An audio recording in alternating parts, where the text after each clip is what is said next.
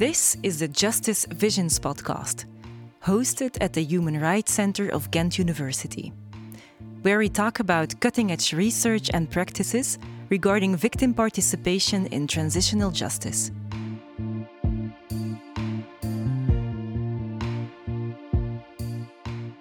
Welcome to the Justice Visions podcast, your go-to for everything that is new and innovative in the domain of transitional justice. With us today is Professor Tinne de Stroper. Hello, Tinne. Hi. You are Professor of Human Rights and Transitional Justice. Could you tell me what transitional justice is? Right. So in the most obvious sense, TJ, as we call it, refers to everything that has to do with the initiatives that countries take after emerging from a period of authoritarianism or often protracted violent conflict. For example? Well, you could think of truth commissions, like the famous South African or Guatemalan ones, but also tribunals or processes that seek to hold perpetrators to account for the crimes that they've committed. Two other important elements of TJ are the reparations for suffered injustices and also guarantees of non-recurrence. Non-recurrence, so measures to prevent a country from relapsing into violence. Indeed. So these guarantees of non-recurrence, they refer, amongst other things, to institutional reforms. Institutional reforms which are meant to prevent conflict from happening again. For example, by vetting certain figures who were, for example, accused of torture under the previous regime from taking up central posts, say, in the new judicial system or in the police force. Right. What's really exciting, though, is that this is such a dynamic and rapidly growing field that the very brief overview of just these various mechanisms that make up the TJ toolkit is really not capturing all the evolutions and really the experimentation which is happening within and with these mechanisms. Could you give us an example of some of these innovative practices? Well, what I personally find really interesting is the move to explore what the TJ toolkit can and cannot do in cases, for example, of ongoing conflict. Mm-hmm. Is there something that we can use in that toolkit to help the quest for accountability also in cases like Syria or the DR Congo? So, transitional justice in cases of ongoing conflict. That means in the absence of a transition. Yeah, but not only the absence of a transition in the sense of looking at ongoing conflict is interesting to me. You can also think of cases where transitional justice policies or measures could be relevant to, for example, established democracies. There was this interesting volume just published now on how TJ policies could be relevant in the climate change debate, for example. Or there is the question of looking at how TJ can help us to think more constructively about anti-terrorism policies in Europe. Or what I find really interesting personally is how we can learn from TJ regarding, for example, peace education or educational reform that can help us deal with polarization also here in Europe. All right, about your own interest, how did you get involved in this subject matter? Right. So one thing is that various topics that I had previously worked on, like public administration, social movement studies, conflict studies, they just came together nicely in the domain of TJ. And the other thing is that there are these moments of epiphany. For example, for me, that was when I first met the former UN Special Rapporteur on True Justice, Reparation and Guarantees of Non-Recurrence, Pablo de Greve. At that time, I was the managing director of the Center for Human Rights and Global Justice at New York University. And well, Pablo de Greve is just such a kind and inspiring person that you kind of automatically get drawn to the topic. So maybe he is single-handedly responsible for the boom of that field. And Tinne, you are also project coordinator of the European Research Center project on victim participation hosted at the Human Rights Center of Ghent University. And these cases will be included in this podcast too, right? Yeah. So I wrote that research project just after leaving New York, and I'm really excited about seeing it come together now. It's wonderful to be here in the studio, also to see this podcast series coming about so soon after we just started off the project this September. And it's really nice to be here with all of the colleagues. So, hi, team. Hello, everybody. So this podcast will be on transitional justice, as we said, but more specifically on victim participation. Could you tell us more about your interest in victim participation and how did it start? Yeah, so this also, to me, it started raising questions in 2016, more or less, when I started reading and doing more research in the field of TJ myself. What really fascinated me back then was that there was so much attention for victim participation at the time, which made good sense at an intuitive level. Paying attention to victims, of course, checks all the boxes. By all means, it seems the right thing to do. But the more I read about this, the more I found myself confronted with mostly normative arguments about why we needed more of this, and very little was available then about how we could do it or what the actual effects were on victims, on communities. And well, that was rather shocking to me. Shocking? Because practitioners didn't necessarily fully understand what they were doing? Well, in a way, I mean, so much resources were being invested into this whole idea of victim participation, and so much was at stake, but there were hardly any empirical studies on what the actual impact was of what we were doing, especially with regards to how it could positively affect victims' experiences of justice, and also on how it could contribute to TJ's goals of contributing to a lasting peace. Right, so we don't have much beyond that normative and aspirational rhetoric. Well, fortunately, actually, a lot has changed since then. Okay. There have been excellent studies on issues such as re-traumatization, such as the effect of victim participation on procedures. And that is why you started this podcast? Yeah, exactly. We wanted to open that field up. What does it actually mean? Yeah, so just a few months ago, together with this team and with the support of the European Research Council, we started this 5-year-long research project on victim participation in transitional justice. But we are obviously, unfortunately, not the only ones working on this topic. There is just so much cutting-edge research, but also innovative practices already out there. And that's great. We are coming out of an era where I think much of the work in the field of TJ was, at least implicitly, pinned on this rather linear, progressive understanding of how societies evolve after the signing of peace treaties, towards more democracy, towards the consolidation of democratic institutions, towards more respect for human rights. A very linear narrative on progress, right? Yeah, I think that the move towards more victim participation can actually also be understood in light of that linear progress narrative, because the idea was that if victims have more of a voice in developing TJ policies, then lasting change is more likely to take place. I mean, TJ interventions increasingly came to be seen as stepping stones, I think with good reason, and victims were considered to have a role in participating in these, on the one hand, for reasons of acknowledgement and legitimacy, but also, and importantly, because they came to be seen as the future agents of change. But what we've seen since the notion of victim participation in TJ boomed is, of course, that this is optimistic. This optimistic linear reading, it's not quite reflective of reality on the ground, where the situation is often much murkier, much more complex, much more unruly, and that's exactly the complexity that we are interested in. The project only started a few months ago. That is what the podcast is going to be about. you don't have any findings to tell us yet, right? No, we don't have any of our own findings yet, but that was not the goal of this podcast neither. We didn't really want to wait for 5 years before starting to think about outreach.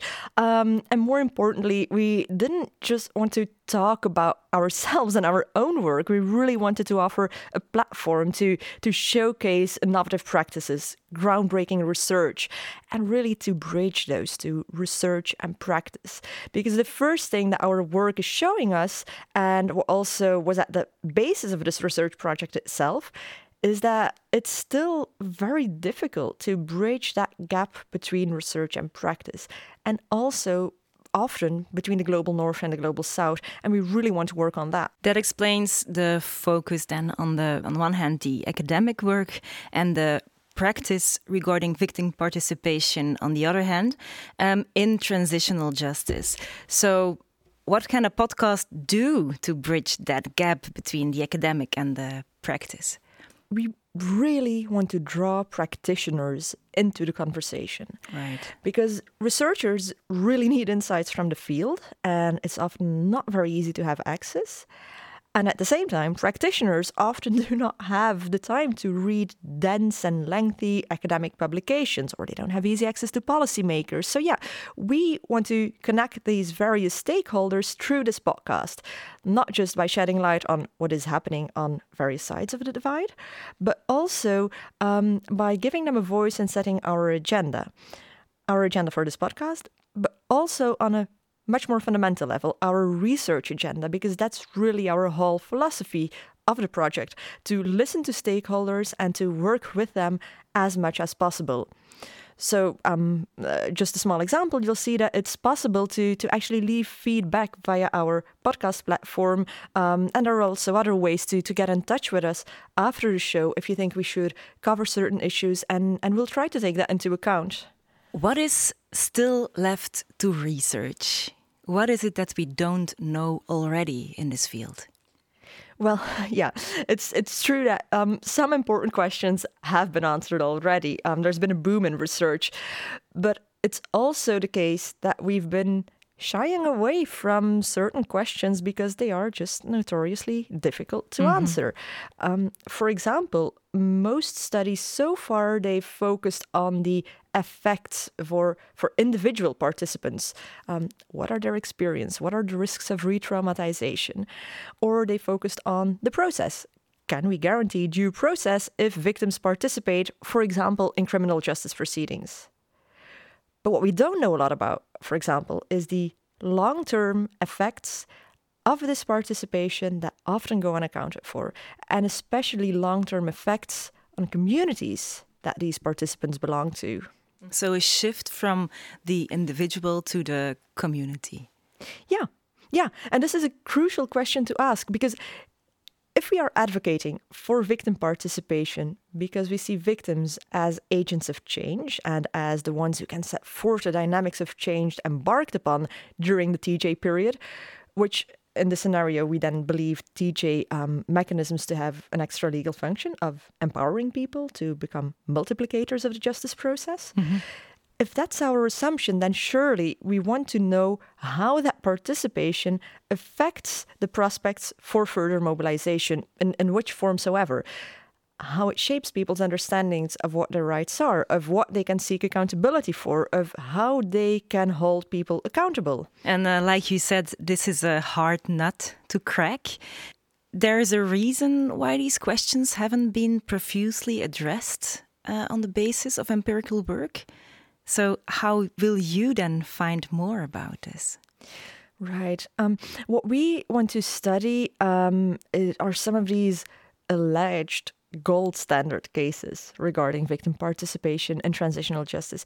Cases where victim participation was believed to have taken on a particularly innovative or far-reaching form, or where it was remarkable for some other reason. Because our working hypothesis is that if the positive effects of victim participation are to be found anywhere, then surely it must be there in these cases where so much attention to it has been paid. So we'll focus on those cases in the first place. Maybe this is a good moment to talk in some more detail about the cases that will be studied.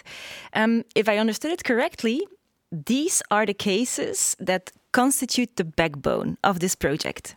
Yeah, so we've got 4 cases that are the alleged or the so-called gold standard cases. And then we've been adding cases onto the project that along the way really struck us for how victim participation took shape there. So we'll also be looking at those. So hello, Sangeeta Yogendran. You are studying one of these alleged gold cases in Cambodia, and I'm calling you abroad. What case are you working on? Thank you. So yes, I'm working on the Cambodia case, which in no other case was victim participation so far-reaching. As some colleagues have called it, the Khmer Rouge Tribunal was really an experimenting laboratory with regards to victim participation in transitional justice. So you would expect this process to be highly oriented towards victims' needs, priorities, and sensitivities. Yet, research by the Open Society Foundations has demonstrated that there's actually a big discrepancy between the agenda of the tribunal and victims' expectations. Mm-hmm. So in addition to potential risk of re-traumatization, we witness here that there's a mismatch in terms of what the desired outcome is. Most strikingly so when it comes to people's desire for social and economic justice versus the tribunal's focus on matters related exclusively to just criminal justice and civil and political rights violations. That sounds like a familiar story. Has it happened elsewhere? I am looking in particular at Safa Belghit, the researcher who will be working on Tunisia, another one of the core cases studied in this project because of the role of victims and victim participation played. But is it also a case of unmet expectations? Yes, Tunisia is a clear case of unmet demands, amongst other things, when it comes to social and economic rights. The self-immolation of a young street vendor, Mohamed Bouazizi, which happened in Sidi Bouzid, a highly marginalized region, is what sparked the Arab revolutions and what led to the ousting of the regime. And it was in large part about social and economic injustices, as were the subsequent process that followed. So does that mean that economic and social rights have been on the top of the agenda in the Tunisian DJ process? Unfortunately, that's not the case. Along the way, and due to various reasons, issues of economic and social rights, such as unemployment and regional development, gradually took a backseat to a discourse centered around freedom and democratization. And it's the same when it comes to structural injustices with regards to certain other issues that disproportionately affected certain groups in society. Like, for example, the ban on wearing the hijab, which affected so many women and affected their life chances. So the topic of gender seems particularly relevant also in the case of Guatemala. Gretel Mejia, this is a case that you will be working on. Yes, gender is quite relevant because in Guatemala, conflict-related sexual violence against Maya women was underreported in the Official Truth Commission. Mm-hmm. But years later, these crimes were brought into public debate through alliance building between women's networks and the courageous testimonies given by indigenous women. Mm-hmm. This paved the way for innovative approaches to truth-telling and justice and locally relevant forms of victim participation. We already just mentioned a lot of innovation happening in the field of TJ. Could you tell us a little bit more about what this looks like in Guatemala? Yeah, concerning sexual violence during the conflict, first was the creation of a groundbreaking historical memory report called Tejidos, or Weavings in English, which focused on women's stories of sexual violence during the war, which then led to the organization of a symbolic tribunal of conscience, and afterwards to filing a criminal complaint before the Guatemalan judiciary. This actually resulted in the first national conviction on sexual and domestic slavery in the world. This sounds like a really major achievement. Yes, in a country where there's rampant impunity, it was a big progress. But still, Guatemala faces serious obstacles coming from powerful actors who want to secure the same impunity for grave crimes. So it is important to understand this backlash against transitional justice in a country like Guatemala, that in some ways has been considered a poster child for transitional justice processes. So another case that features in the project, and that is not exactly a poster child of TJ, is the Democratic Republic of Congo. Why is this case relevant to talk about victim participation in TJ when most people would question the relevance of calling this a TJ case at all? Christian Chirigiri, this will be some questions you will be looking at to answer. Yes.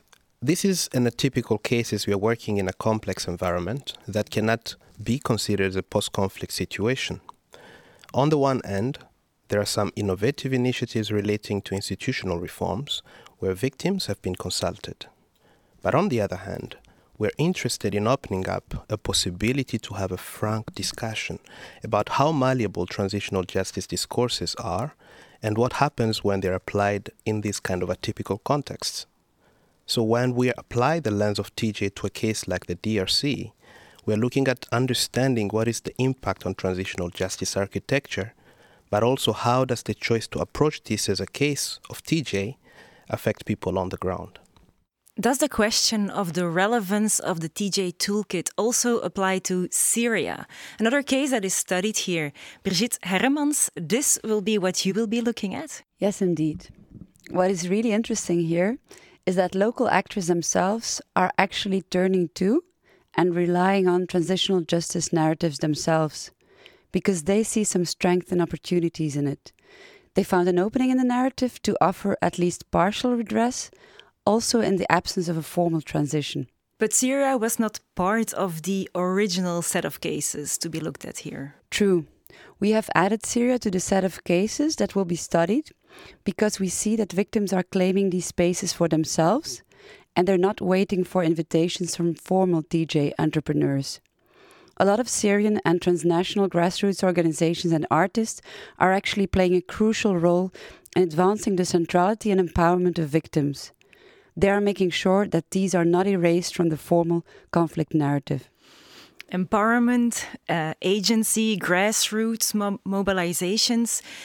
These are also key in another case that was added onto the original set of case studies, Chile. Am I correct? Marit de Haan. Yes, and this is also clearly shown by recent protests in which large groups of Chileans demand social justice. This shows that when TJ processes refrain from addressing underlying economic and social issues, these issues do resurface.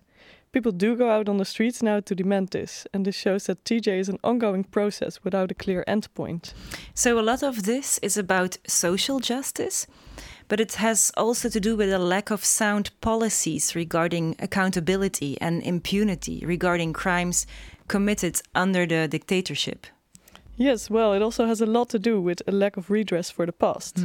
Criminal justice trials in Chile for human rights violations during the dictatorship started taking place only recently. There are still weekly protests of victims demanding justice and critical views regarding the work of the truth commissions. This all sounds really great, but how will you implement this project? Well, we actually have a specialist in the team whose role it is to bring together the pieces of the puzzle and who will study these questions more comprehensively than we've ever been able to do before. I think that brings us to the work of Elke Everaert. Elke, what will you be doing? Well, as Tina explained, the overarching goal of the ERC project is to shed light on potential pathways from participation to embedded change. Participatory approaches regularly surface in recent literature as alleged catalysts for societal transformation, but concrete theories of change remain mostly absent.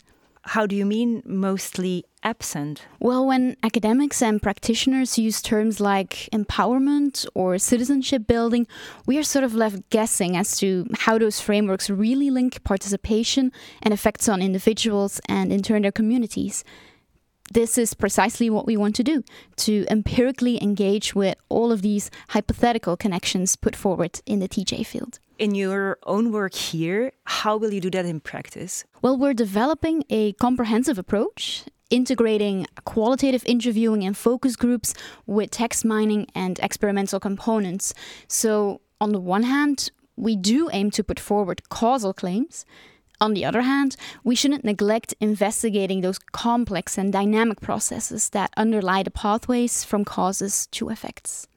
So in that sense, it is really our hope that this work will fill some of the theoretical and methodological gaps in the TJ toolkit for practitioners when they are faced with designing, implementing, or monitoring interventions.